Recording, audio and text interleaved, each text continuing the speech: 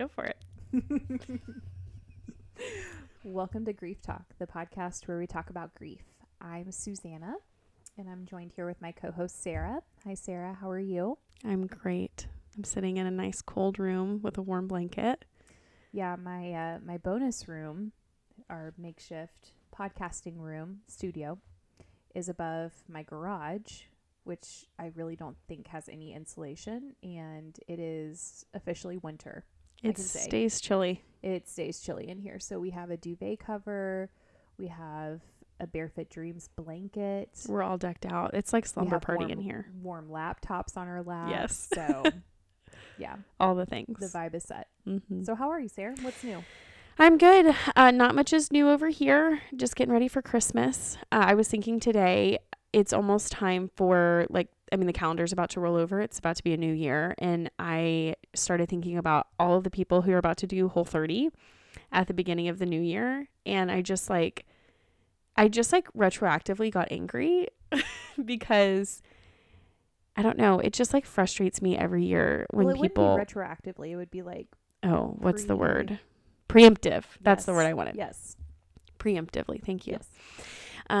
Got angry because it's just why? Yeah.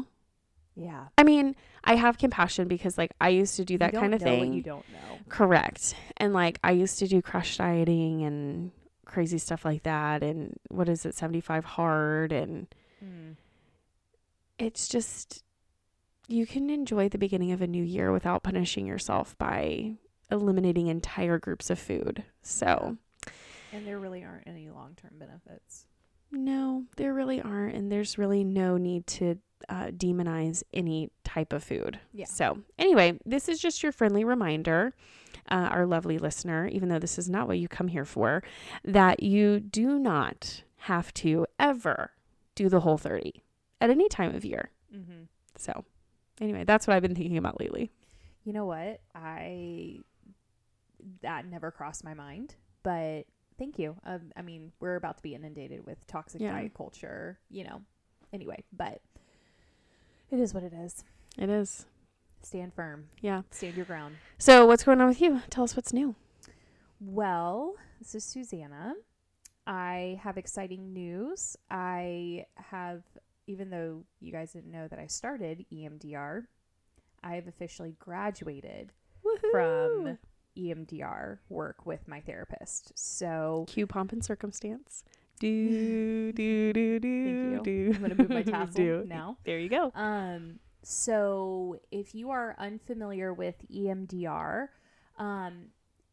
I don't really know exactly how to describe it. So I'm going to pass it over to Sarah, who great was not prepared for this. All great. the psychology things, but essentially, okay, well, I can explain it. Correct me if I'm okay. No, you know what? You go ahead, because I've been having a really hard time with words. I think you're doing a great job. Thank you. Yeah, so EMDR is a therapeutic technique that's designed to treat trauma in the brain. So EMDR stands for eye movement desensitization and reprocessing. And what it does is it activates both sides of the brain, basically in an effort to reorganize some parts of your brain that have attached to trauma. So basically, when we experience traumatic events, the shape of our brain can change. Mm-hmm. The parts of our brain that remember things can just be altered. And so basically what it does, EMDR, it is, practically speaking, some different practitioners will practice it different ways. So with my counselor, we have these little, she calls them tappers. Mm-hmm. And it's just these two little paddles that I hold, and they just vibrate back and forth, one in my right hand, one in my left hand. Some people will, it was originally used with eye movement. So something moving in front of your face and your eyes are following it, which sounds kind of like hypnotism, but it's not at all. Mm-hmm. What is your counselor use? Yeah, so we did the tapper's tune. It's literally the size of gum sticks. Yeah. Like a stick of gum, and you would hold them in your hand, and you're very much aware of the vibration and the patterns, and it's not anything super intense. It's actually very gentle. Mm-hmm. And that was one thing that I was really taken by surprise with, because I feel like EMDR has been kind of looming out, in front of me for so long, and I knew kind of in the back of my mind that it was really important for me to do EMDR, but I was really nervous. And I mean, I know several people who have gotten, EMDR treatment for various reasons, and they're fully functioning. They had, good experiences with the EMDR. It's nothing to be scared of, but it was unknown to me. And I have a wonderful therapist who is kind and gentle, and she walked me through the whole process well before we started, because she even told me, hey, you'd be a really good candidate for EMDR. But I think I did a total of like 3 or 4 sessions, which really surprised me that I was able to get through what I had been holding on to so tightly so quickly. I really thought I was going to be doing EMDR for months. I don't know why I had that expectation, but I think I put that expectation because, I don't know, that just felt right. But anyway, it was a really cool feeling when we were able to kind of work through. I really had one specific trauma point that we worked on for, like I said, 3 or 4 sessions. And then at the very end, it was so cool because when we were done, my therapist said, all right, you've graduated. And that doesn't necessarily mean that I'm completely healed. It doesn't mean that, certain memories have been erased from my mind. It just has softened everything. And this specific trauma point or memory has been kind of like on a loop in my mind.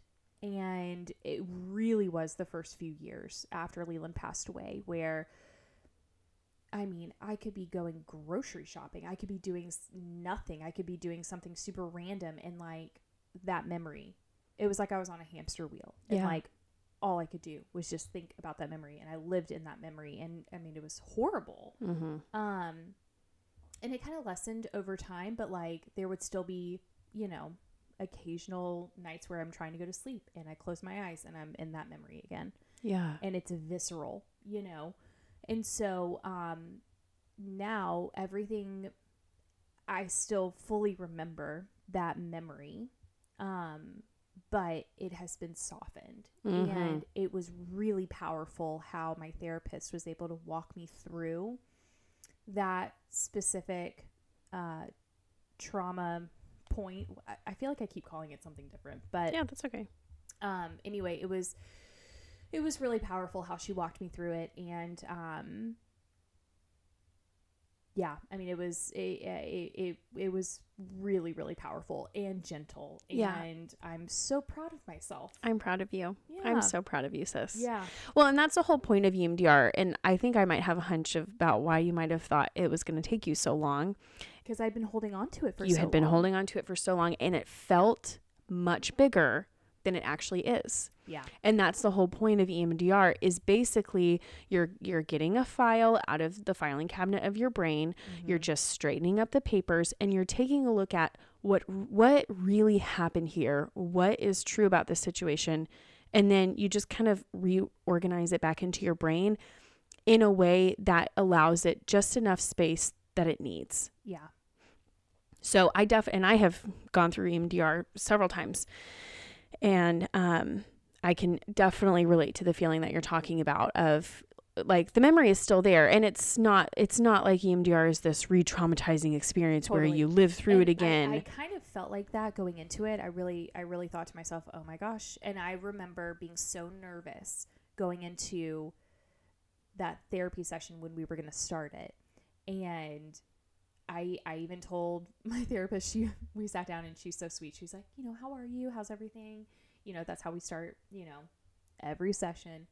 And I can kind of like take the reins and be like, okay, I really want to talk about whatever. And I knew we were going to start EMDR that day. So I said, let's just go ahead and get started. Yeah. And she was like, oh, okay. Is there anything you want to talk about? I was like, nope. I was like, let's just do it. And she was like, okay. So we did it. And like, I did tell her, I was like, I'm just really nervous that this is going to feel like that day and that specific point in time all over again. And I mean, I'm not going to lie, like there were a lot of tears, especially in that first session, because I was verbalizing what I was feeling. And that was the first time I had really verbalized or, spoken out loud this loop that I was on. And anyway, it was great because she's a third party and she was able to kind of talk me down, walk me through it. We did it together. And I just remember when I was finished with EMDR and my therapist said, all right, you're done. We got through it. I felt this huge sense of relief, and I looked at her and I was like, that wasn't bad. And she was like, no. And I was like, I'm so proud of myself. I feel so brave. And then I told her, I was like, I wish I had done this sooner. Yeah. I'm so mad that I waited this long, because I mean, we're in year 7 now. Mm-hmm. And I graduated just last month in November. And my therapist looked at me and she was like, Susanna, maybe you weren't ready until now. Mm. And I was like, of course you're going to say that, because she just always knows what to say.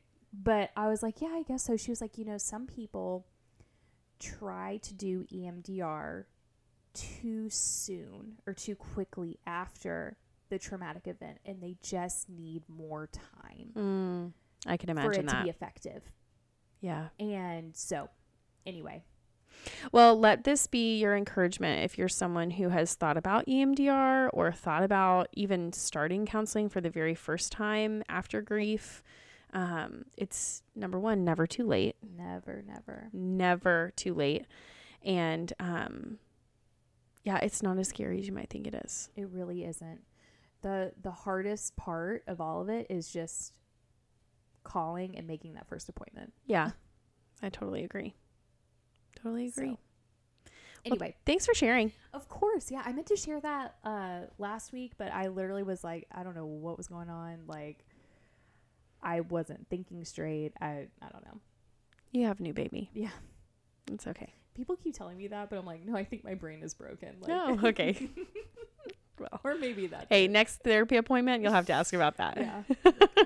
Excuse me. But yeah, so okay. Just had to share with the class. Well, thanks. So today we are going to talk about, is this a snackable episode? Well, we're already 13 minutes in. Okay. I was thinking about that earlier today. I was like, oh, maybe this will be a snackable episode, or 45 minutes long. Right. Just a big snack. It's just a really big snack. That's my episode. kind of snack. Me too. So today Sarah and I are going to be talking about true crime, and basically all the issues that we have with it. We recently posted on our Instagram a little post with like a carousel, I think is what you call it. I don't know. Whatever. Several slides about true crime. And Sarah, do you want to read through it? Sure. Yeah, okay. Absolutely. I will say, like, I was a little bit nervous to post it because it's definitely like a hot button topic, just because true crime is so prevalent and so popular. It's everywhere. And so, yeah, I was just nervous about it. But yeah, I think if we just want to go through some of these topics and share a little bit more of our thoughts. Yeah. So, okay, there's 4 points that we wanted to talk about. Number one, just about why true crime is problematic. And when we talk about true crime, first, before I jump into the first topic, we're talking about TV shows, movies, even podcasts, because I feel like it's gotten huge with podcasting. True crime It really is. And I'm trying to think back to like where it all started, like what was the turning point, because I feel like it's been a new thing. I feel like it started with Serial. Do you remember that show? It came out when I was in college, and it came out when Leland was still alive, because he and I listened to it together, which is another caveat I want to say, is that I have 100% engaged in this.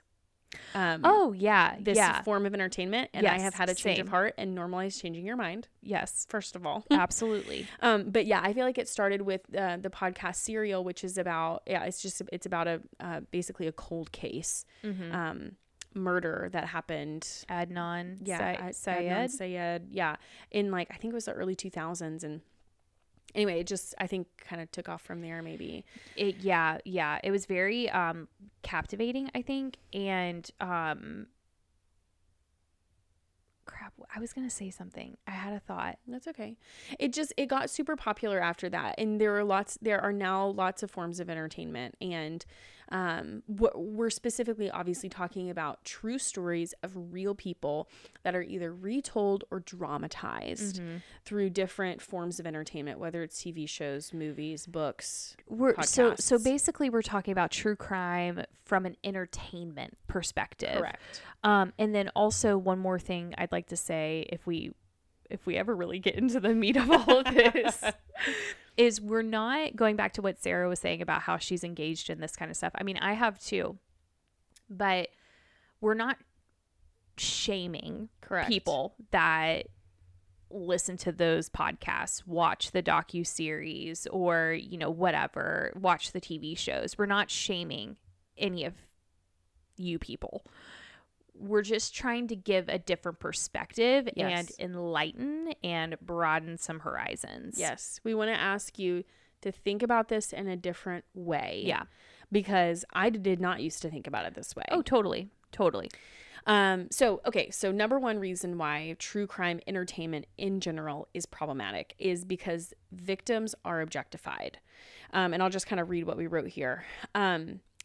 Victims in these different forms of entertainment are reduced from human beings with real dynamic personalities, families, characteristics, careers, achievements, and they are reduced to objects of entertainment.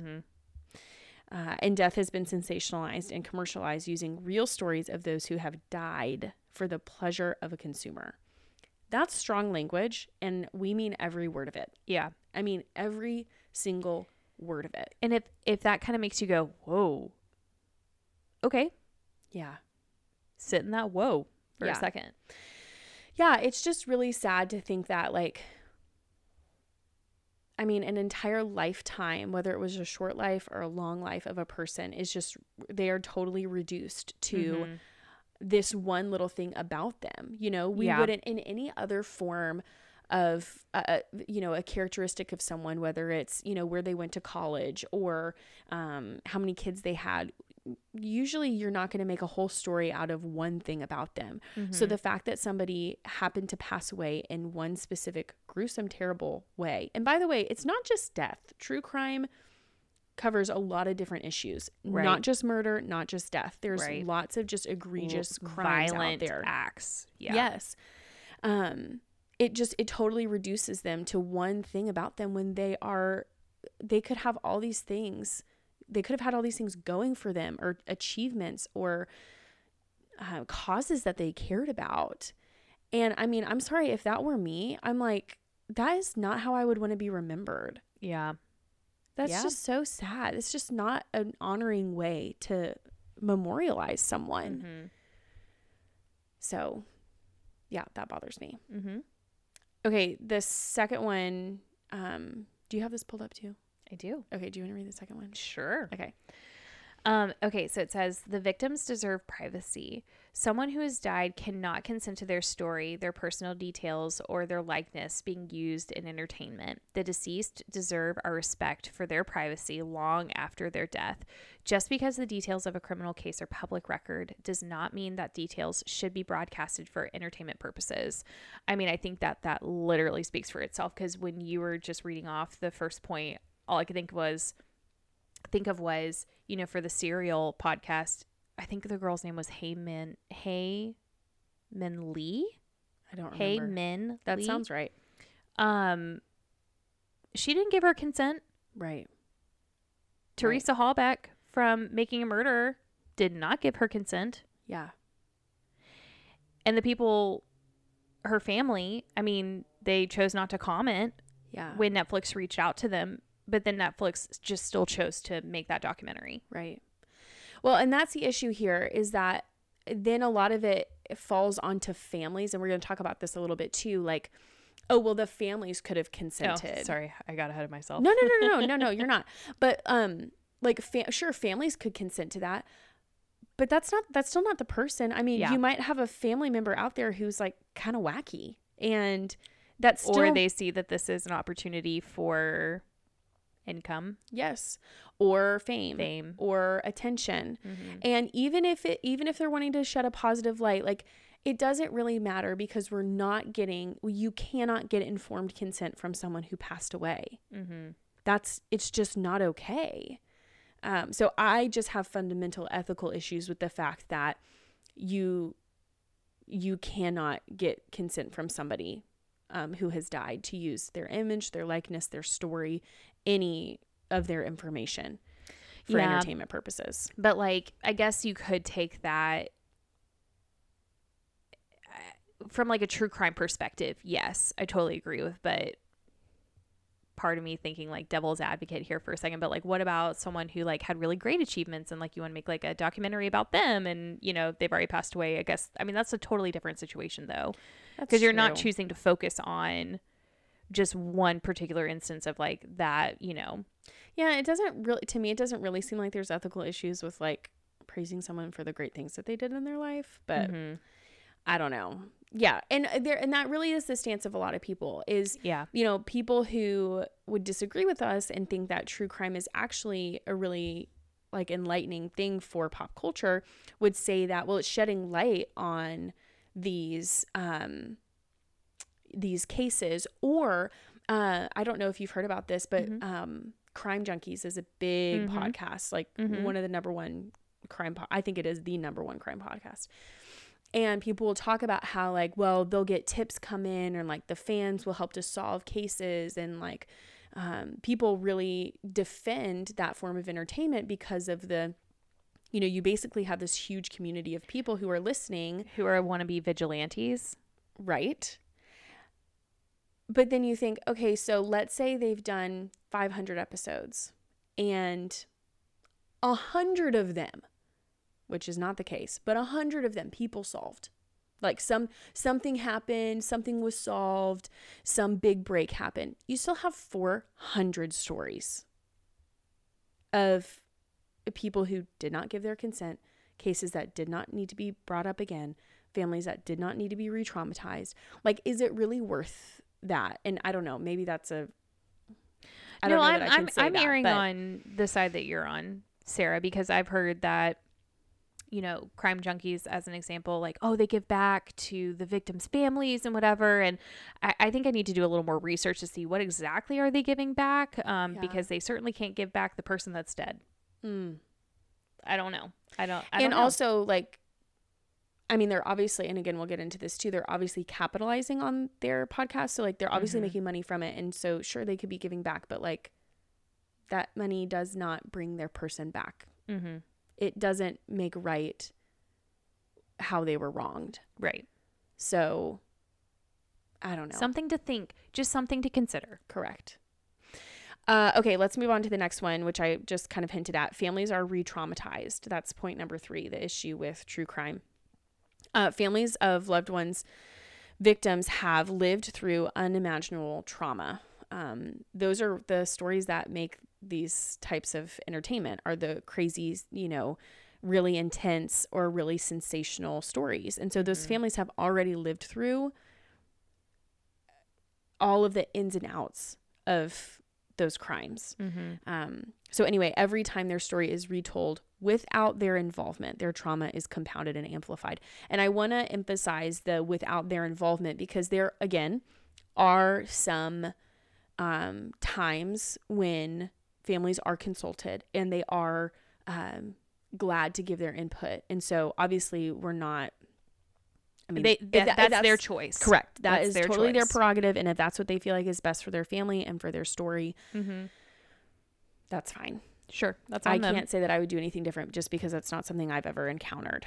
But I mean, we were just reading some stories of people who've spoken out in several of these big, you know, true crime stories that have blown up, like Making a Murder, like the Jeffrey Dahmer Netflix TV series.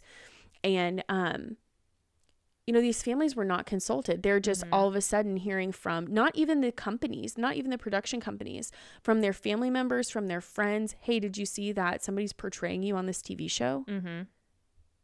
And like the O.J. Simpson, the People versus O.J. Simpson. Mm-hmm. I mean, these people were just portrayed by actors who look just like them, who, again, because all of this is public record, are reading statements that they gave in court verbatim. And they're not being consulted. They're not, they're, and the thing is, that's legal. Yeah. It is totally legal. But, all things are lawful, but not all things are profitable. Mm-hmm. So it does not, just because something is allowed does not make it ethical. Right. I don't know. It just really grieves me for those families to then just see people, on TikTok, oh, did you see this? I even saw, I don't know if you saw this, but in the wake of all that Jeffrey Dahmer stuff, people were like making memes about it. I didn't see that, but I mean, I could imagine. It's just sick. Like, it's so sick. Well, it's entertainment. And I just... It's fair game. But it's not. No, it's not. And it just makes me so sad. Yeah. And I don't know, maybe I'm totally like out of step and out of place here because this is not our experience with grief. I mean, Leland's death was an accident. It was not at the hand of another person. But I would just, the fierce feelings that I have inside me already to defend who he is because he's not here to defend himself. Not that anybody's ever trying to come at him or anything, but they know better not to. Yeah, of course. Not with sisters like these. I can only imagine how infuriated I would be to find out that people are telling his story or telling the story that they think happened about him or telling anything about his life. Right. Without consulting the people that he knows or that he knew that were a part of his life. I mean, that just makes me angry. It's a big ick. Yeah, big ick. Seriously. Okay, you want to talk about our last one here? Sure. Okay. Number 4. The entertainment industry is capitalizing on death. Because of the high demand for true crime content, entertainment companies are making millions off of the trauma and devastation of death. Using someone's death for financial gain is disrespectful and exploitive. Did I say that right? Yes, you did. You go ahead. I've talked a lot, but I have a lot of thoughts on this. I'm just going to say it. You go first. Okay. This is problematic in 2 ways. I want to address 2 things. Number 1 is the entertainment industry, and I'm talking about production companies, the people who are creating this content, the filmmakers, just people who are producing this content. I mean, it's business. That's showbiz, baby, right? It's business. Capitalism. They are going to make money, and people just don't care. No. They do not care at what price, in terms of the dignity and the ethics of a situation. They care about the balance sheets. They don't care about... Correct. Yeah. And so that's just problematic, period. And again, I'm proud to be an American and freedom of press. People are allowed to do these things. And I don't think that those freedoms should be taken away, but I do think that people should think twice before they make that kind of content. Right. And this is the second thing that I think needs to be addressed. No producer, no entertainment company, no podcaster would be putting out any of this content if there wasn't such a high demand for it. Yeah. We are the problem. Yeah. We are 50% of the problem. We cannot be laying all the blame here on people who are actually getting the paychecks, because the only reason that, the hosts of these podcasts and these production companies are making any money off of any of it is because... we're demanding it. We are demanding it. Yeah. Because they're getting the streams on Netflix. They're getting the streams, the podcast downloads. They're getting those things. And so, we are giving them that. Yeah. And they're not, these, production companies and whatnot, they're not dumb. And, right. if you look at, what happened recently was it earlier? It was either this year or last year. I can't remember. With the whole Gabby Petito case. Yeah. How involved everyone got with that. On social media. And how everyone inserted themselves trying to solve this case almost like it was a board game. Yeah. And if you don't know, Gabby Petito was a young girl who went missing. She went missing. She was on a trip with her boyfriend. It was a very but like it blew up toxic relationship. Yeah. And it blew up before anyone knew her fate. Like yes. No one knew what had happened. And yes. that's what you're talking about. Yes. People were treating it like it was a game of Clue. Yes. Yes. And then the boyfriend went missing. And so now everyone's trying to find the boyfriend. And it just, I don't know. It just became this big, it felt very like dehumanized in a way. Yes. Because it's not, I felt like people weren't focusing on the fact that like a young girl who had like her whole future in front of her was taken at the hand of I'm assuming an abusive boyfriend. Right. People were just trying to figure out, oh, is that her body being dragged from the van? Look at this slow motion security camera footage. Because I remember watching that and I was like, what the hell? Yeah. So, I mean, so all that to say, like, we as a society, we gobble that stuff up because it is so, I think we're so desensitized. Yes. That we need the shock and awe, to like, I don't know, get excited about something. And so producers see that, people see that, with companies like Netflix and whatnot. And so they're churning out that content, and they're churning out the content of just really egregious acts of violence. Yeah. Because that's what we're hooked on. And it's got to be bigger and badder and bloodier and just gross. Yeah. Each and every time. Yeah. And it's really interesting to me to think about, like, I mean, before all the true crime stuff was really big, for decades, there have been shows like Law and Order. Sure. And NCIS and Dexter and these shows that are dramatized about crime, which are also, I think, unethical and wrong. Not in the same way as true crime, because sure, it's not They're real fictional. People, but it's still sensationalizing and desensitizing people to the death. And like with Law and Order SVU, the terrible, demented crimes that are being committed every day. And honestly, and this is just my personal opinion, I think that so many years of, honestly, people our age, because I think it's the millennials who really consumed a lot of that content. I think that those years of those TV shows and movies really paved the way for us to be able to consume the true crime content without being absolutely outraged, because it's just been this slow burn. Disgusted. Yeah. So, I mean, I personally also have issue with like dramatized TV shows, because even if it's not real, like even if it's not real people, it's real concepts. And these are things that do happen in real life.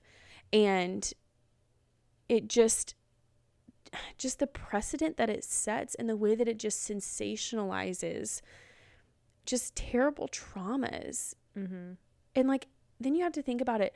Somebody's sitting in some office somewhere, or I don't know, maybe in their basement, thinking up every single plot line to all of those stories. A basement feels more fitting. Yeah. For just how gruesome and just yucky. I mean, I went through a period of time where I was obsessed with Dexter. And I binge watched it. That was like one of the first shows I ever binge watched, because it was right when we first got Netflix, when Netflix was first a thing. And like if you really think about like some of the just disgusting things that are portrayed on that TV show, it's about a serial killer who is really the hero. Yeah. He's the protagonist because he's killing other serial killers. Yeah. First of all, it makes you sympathize or like empathize for somebody who is a psychopath, an actual psychopath. And then it also like normalizes. It normalizes it. And then like just these storylines, it's like someone is sitting there thinking through like, oh, and then we should do this, and then we should have this person do this. It's just gross. And like the fact that somebody is like getting paid to have that job really just does not sit well with me. It just, yeah, I think that's all I want to say about that. But it's just so problematic, I think. Yeah. So anyway, I am a reformed true crime entertainment content consumer. And you can be too. Anybody can be. And, you know, I think this is one thing about experiencing grief. Again, even though I said my grief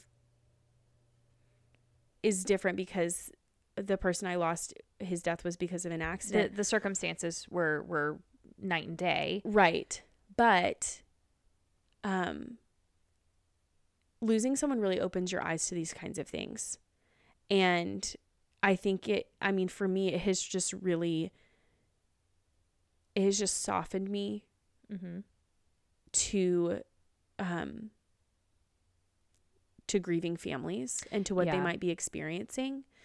I'm also just so protective, like I said, of Leland's life and his story. You want him to be remembered for so many other things, correct, not his accident. And, you know, and we even talked about this in the frequently asked questions episode. Like, if somebody starts to ask about details of his death, like, I have no problem saying, you know, I would be happy to answer any questions you have about his life, but the details of his death are private. Now, is it going to hurt anybody for me to share those details? I mean, no, but they're unnecessary, and that's not what I want you to know about my brother.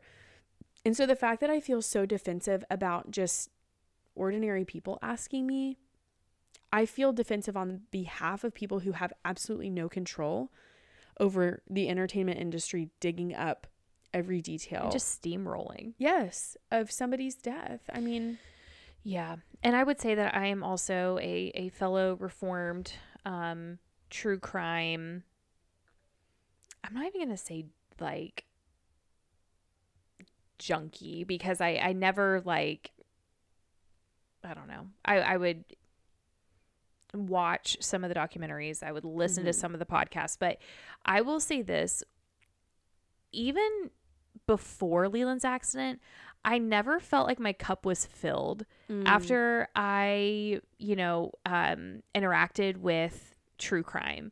It always just kind of left a little bit of a pit in my stomach. And, I mean, it feels so much bigger now. Yeah. And I will say, since Leland's accident, like, I think I've always been like a little more on the sensitive side, but since Leland's accident, my sensitivity is heightened for a lot of things. And especially when it comes to true crime, that is something where like my radar is up, and I'm just not going to engage in any of that stuff because my time is precious. My brain space is precious. Yes. And I would rather spend my time personally engaging in things that fill my cup. So, yeah, I totally agree with that. And again, this is not to shame anyone that finds entertainment in true crime. This is just hopefully, it gives you a reason to just kind of pause and reflect and really think about, what are you listening to? This isn't just a story. This was someone's life, this is someone's story. Well, I don't know. It's interesting to me. A big part of my, just in my personal life, my career is talking to young people about what they want to do with their lives, like for a career. High schoolers. I talk to a lot of high schoolers, and I mean, you'd be surprised at the number of kids who tell me they want to be like in forensic sciences. They want to be, a blood splatter analyst, or they want to be a crime scene investigator. And it's because it's dramatized and it's made to seem like it's cool and it's sexy. Cool. Yeah. Just like how, when Grey's Anatomy was big, the kids I would talk to wanted to be surgeons. you know? And so it's just really interesting to see like how that can change in the way that like how culture dictates so much. Yeah. Life imitates art. That's what that is. How interesting and how frightening. Yeah. So, you know, whether or not you agree with anything that we're saying here is fine. It's not going to break my heart if people don't agree with me, because I'm taking a very hard stance here. Mm-hmm. All I would ask. You're tough too. You can handle it. I'm very tough. Yeah. Nobody's going to break my heart. All I'm going to ask is that people would just consider the things that we talked about, the ways that people are capitalizing on the fact that they're sitting in front of their TV and watching something, that they would consider the feelings of the family, that they would consider the fact that they, you know, when you listen to a story of somebody who has died, you can't ask them, hey, is it okay if I listen to this? Is it okay if I hear about this part of your life? You can't ask them that.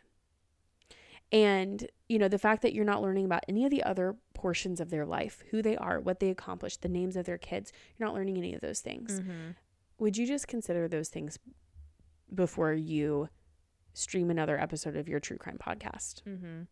And you know what? We're not, the point of this episode isn't to take down crime junkies. It's not to try to cancel Netflix or anything like that. Of course. We can be adults. We can disagree. Okay. Right. I think it's also important for whoever is still listening to this episode, who's stuck around this long, like if you have similar feelings, you're not alone. Yeah. If this stuff kind of gives you the ick, that's okay. That might be your conscience. Yeah. It honestly, this is kind of how I feel about Halloween, because I used to not really talk about how much I hated Halloween until we started Grief Talk, and I realized that so many other people don't like it. Like, I didn't really realize that other people felt strongly about true crime. Like, I was kind of hush about it until this whole Jeffrey Dahmer thing. And then I had several people reach out and be like, yeah, I've had kind of some of those similar thoughts. And so, you know, you don't have to consume it, and you're not alone. If you have a pit in your stomach, listen to your pit. Just because everyone else is engaging in that content does not mean that you have to engage in that content. Yeah. And I think that is what really drew me to true crime in the first place, was because everyone was listening to Serial. Okay, well, you know, I want to know what everyone's talking about and listening to. Okay, I'll listen to it. Oh, wait. Yeah. This doesn't make me feel good. Yeah.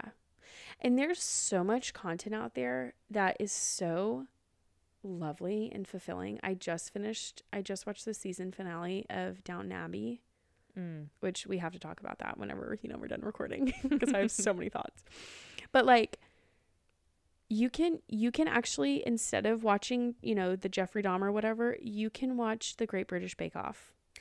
Or even better, I know what Junior Bake Off, yes, which is children.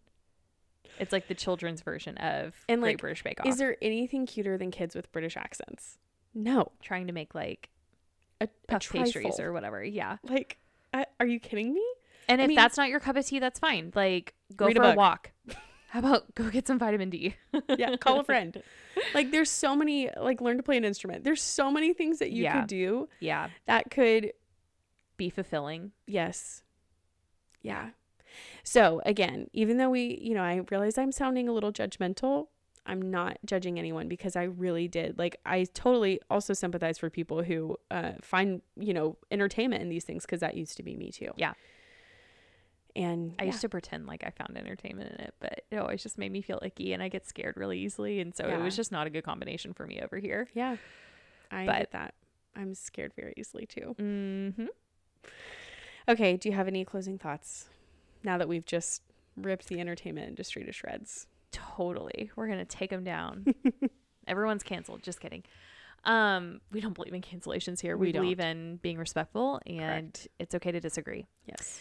No, I don't have any other thoughts. I feel like this has just been kind of like a stream of consciousness.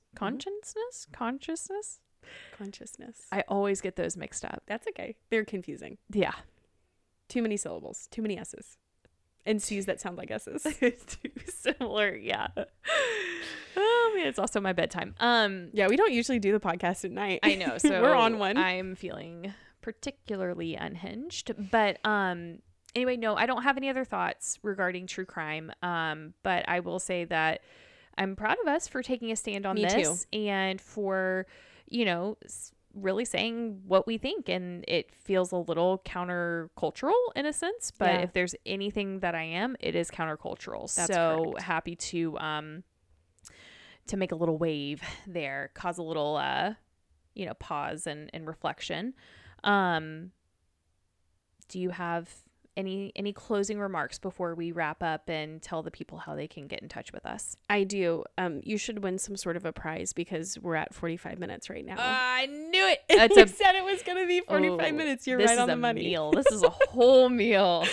So we'll go ahead and wrap it up before it goes to 46 minutes and Susanna's not right anymore. But if you have any thoughts on true crime, if you disagree with us, we'd love to hear from you. Yeah, I mean, really. And we will be respectful. I promise. Like we've taken a hard stance here, but I think it's great to hear absolutely other perspectives. Opposing opinions. Yeah.